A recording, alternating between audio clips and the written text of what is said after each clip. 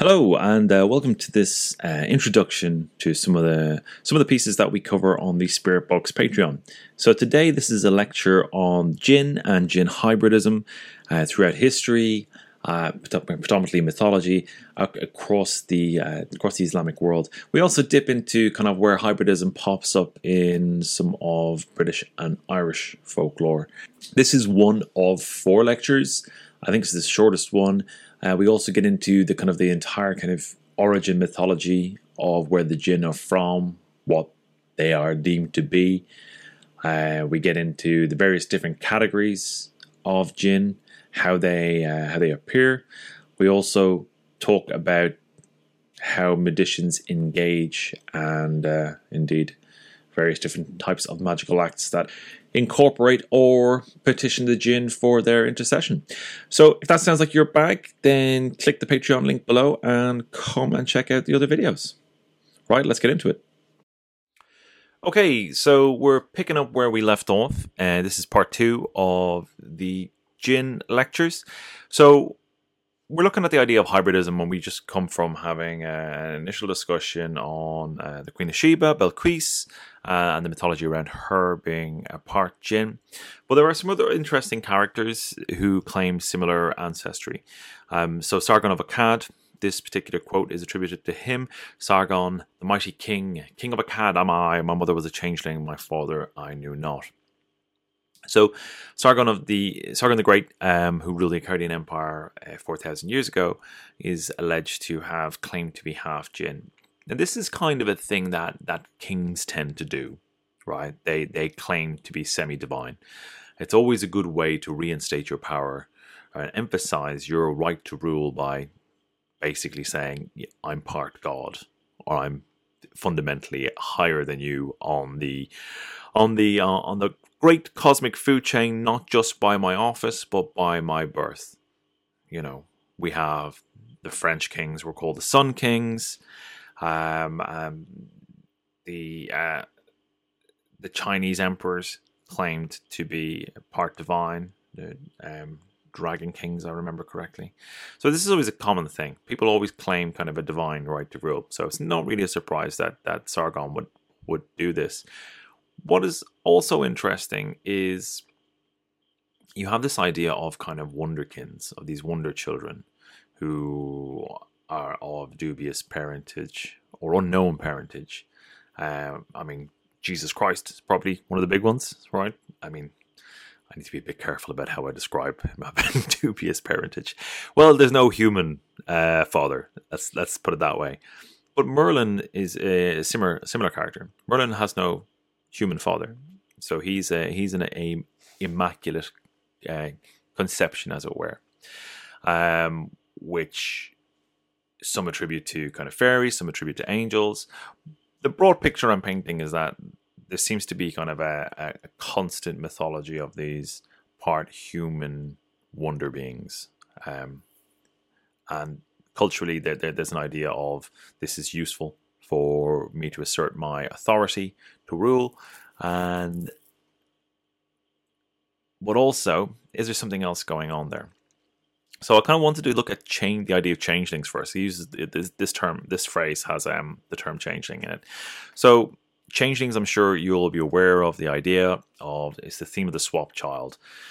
Common in medieval literature, right up into, I'd say, the late 19th century, early 20th century in Ireland. Changelings were believed to be a thing.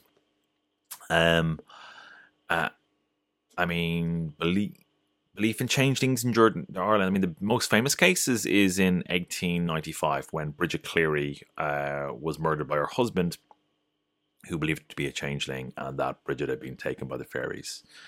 Not only that, it was Bridget's father who helped hold Bridget down while she was murdered, in the belief that it would return the real Bridget to them. Obviously, that wasn't the case. Simple charms such as inverted coats or open iron scissors left dangling over the crib where the child sleeps. Things like that were employed. Iron seems to be a universal thing to repel spirits or entities of this kind, be it the Djinn, be it the Yakshinis, iron always seems to be a repellent material, which is interesting. We'll get into that later, or probably in part 3 of this series. Now, Djinn hybridism. When we kind of step past the idea of the right to rule, the idea of changelings being a method of explaining children afflicted with unexplained diseases, disorders, developmental disabilities, which kind of Lilith is the embodiment of, right? Lilith is the embodiment of human fear for their children in the face of nature. And I think if we look at it, try and look at it in a way of not how a modern looks at it.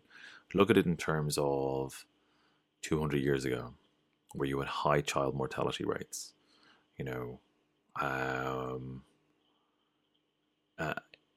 Life was extremely challenging, and if you made it, you'd done well. There was a very high child mortality rate, and that's a terrible fear. It's a terrible fear for any parent. But it's just the face of nature. It's the true face of nature. Life feeds on life. There is an absolute brutality that we tend to gloss over, but it's real. And I think a lot of kind of witchcraft recognizes that the face of nature is a beautiful one, but it also has fangs. Anyway, move on from that.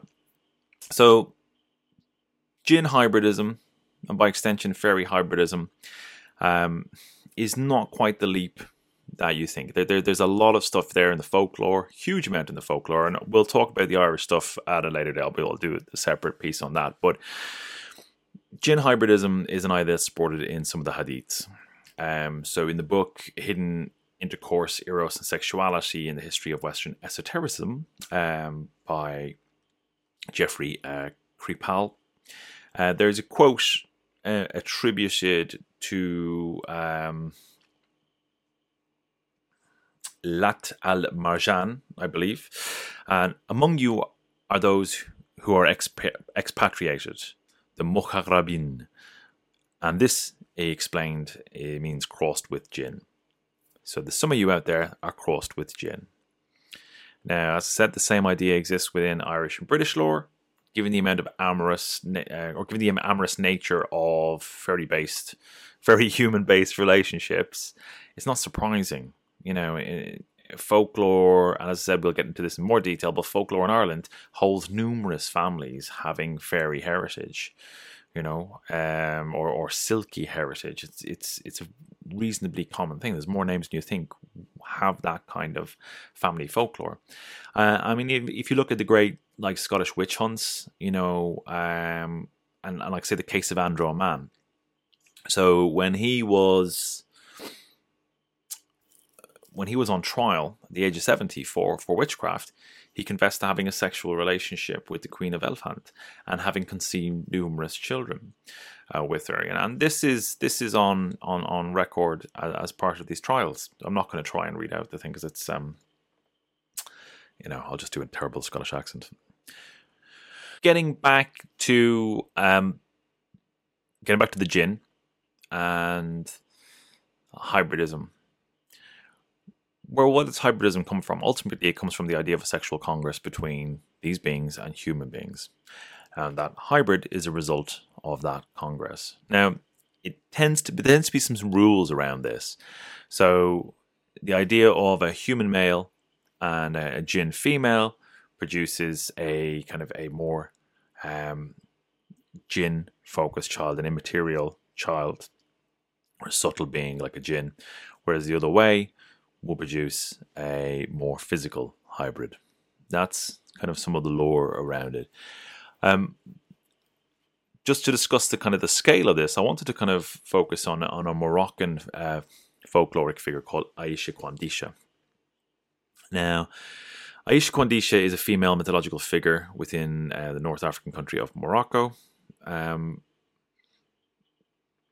She is kind of one of a number of folkloric characters who have quite distinct personalities. She's typically depicted as a beautiful young woman who has the legs of a hoofed animal, such as a goat or a camel, just like the Queen of Sheba. And descriptions can vary from region to region, which doesn't surprise me. It tends to be the same with these beings. There is a cultural variance based on location. She's said to be the beautiful young woman who has the legs of a goat or similar creature who seduces handsome young men. Now, there's an interesting interview with American novelist and composer Paul Bowles with the Rolling Stone magazine in 1974. And in this interview, he describes some of the local lore on Aishi Kandisha. And he'd lived in Tangier since 1947, and this interview took place in 1947. So I'm going to kind of read part of it to you. It's going to be a little clunky, so bear with me. So, she is legion, she's manifold. I have a book that says about 25 years ago there were 35,000 men in Morocco married to her. Okay, 35,000. A lot of people in Bur Rashid, the psychiatric hospital, are married to her. What exactly happens if you look at her? Then you are married to her, and that's that. You begin behaving strangely. There are several well-known husbands of Aish Kandisha around Tangier.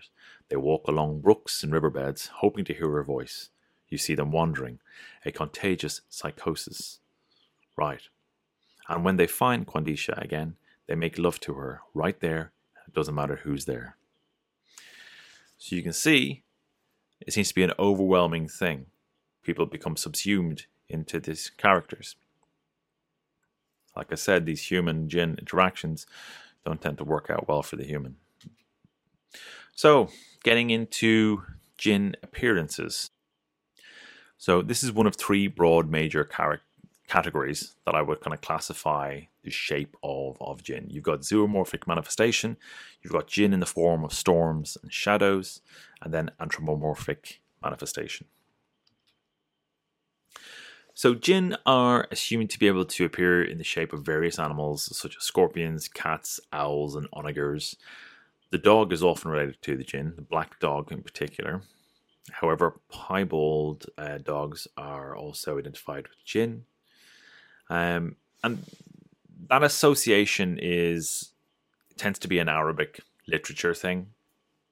And interesting, you will have the idea of the black dog being associated with a demonic force or an otherworldly force, like you might have seen in fairy literature in Ireland and Britain. You got the idea of what's it called? The black black shug, this great beast of a dog roaming the British countryside. Serpents are animals associated with Djinn. Islamic traditions know many narratives concerning a serpent who is actually a genie.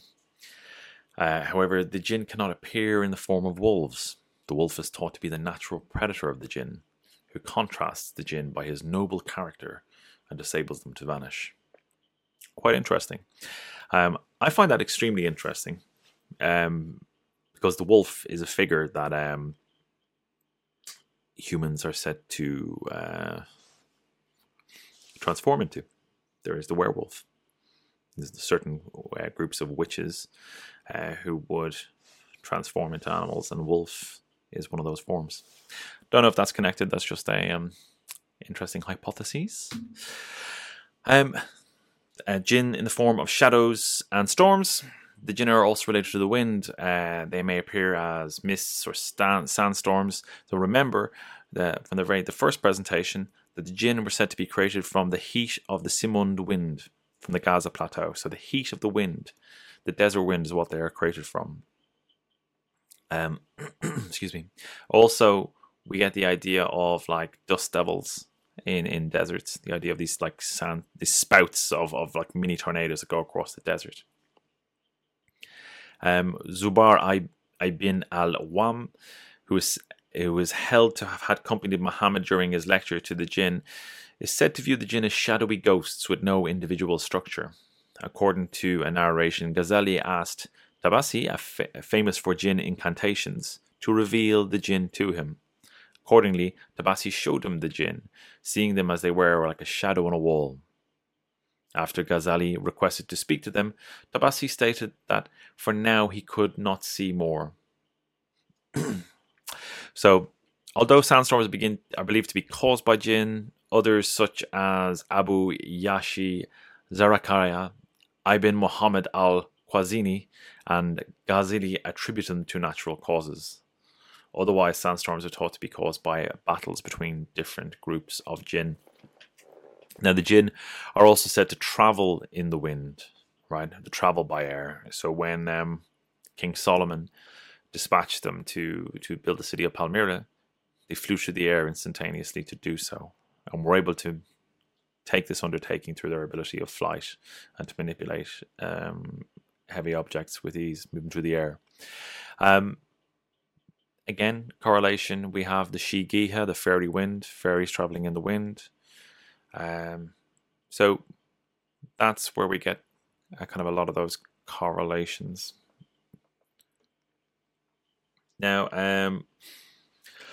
anthropomorphic manifestation, the idea of a kind of the beings taking partial human form rather than zoomorphic manifestations. So the idea of the Queen of Sheba, the idea of that the burning relief of Lilith, with their bottom half being that of an owl, and Aisha Kandisha, as we discussed earlier.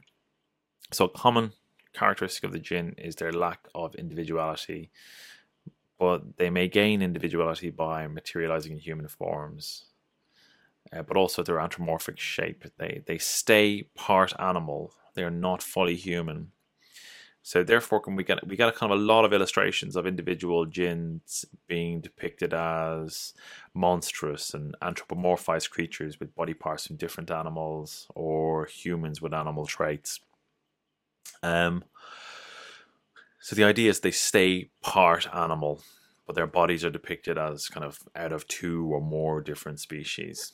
Some of them have the hands of cats, or the heads of birds, or the wings that rise from their shoulders. These kind of therianthropic figures.